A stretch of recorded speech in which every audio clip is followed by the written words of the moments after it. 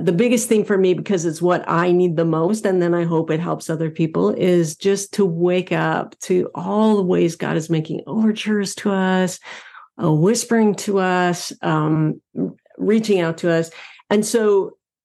I think that the big three of goodness and beauty and truth, these, that old-fashioned idea that there's these three transcendentals, and they're like little radar pings from the God of the universe, and they ping in our soul. Any chance that I can, in any kind of writing or communication, go, look, there's something beautiful, or look, here's something true, or look at the possibility for goodness that still exists in image bearers, people made in the image of God. That's all part of this quest to just pay attention and wake up, get the message.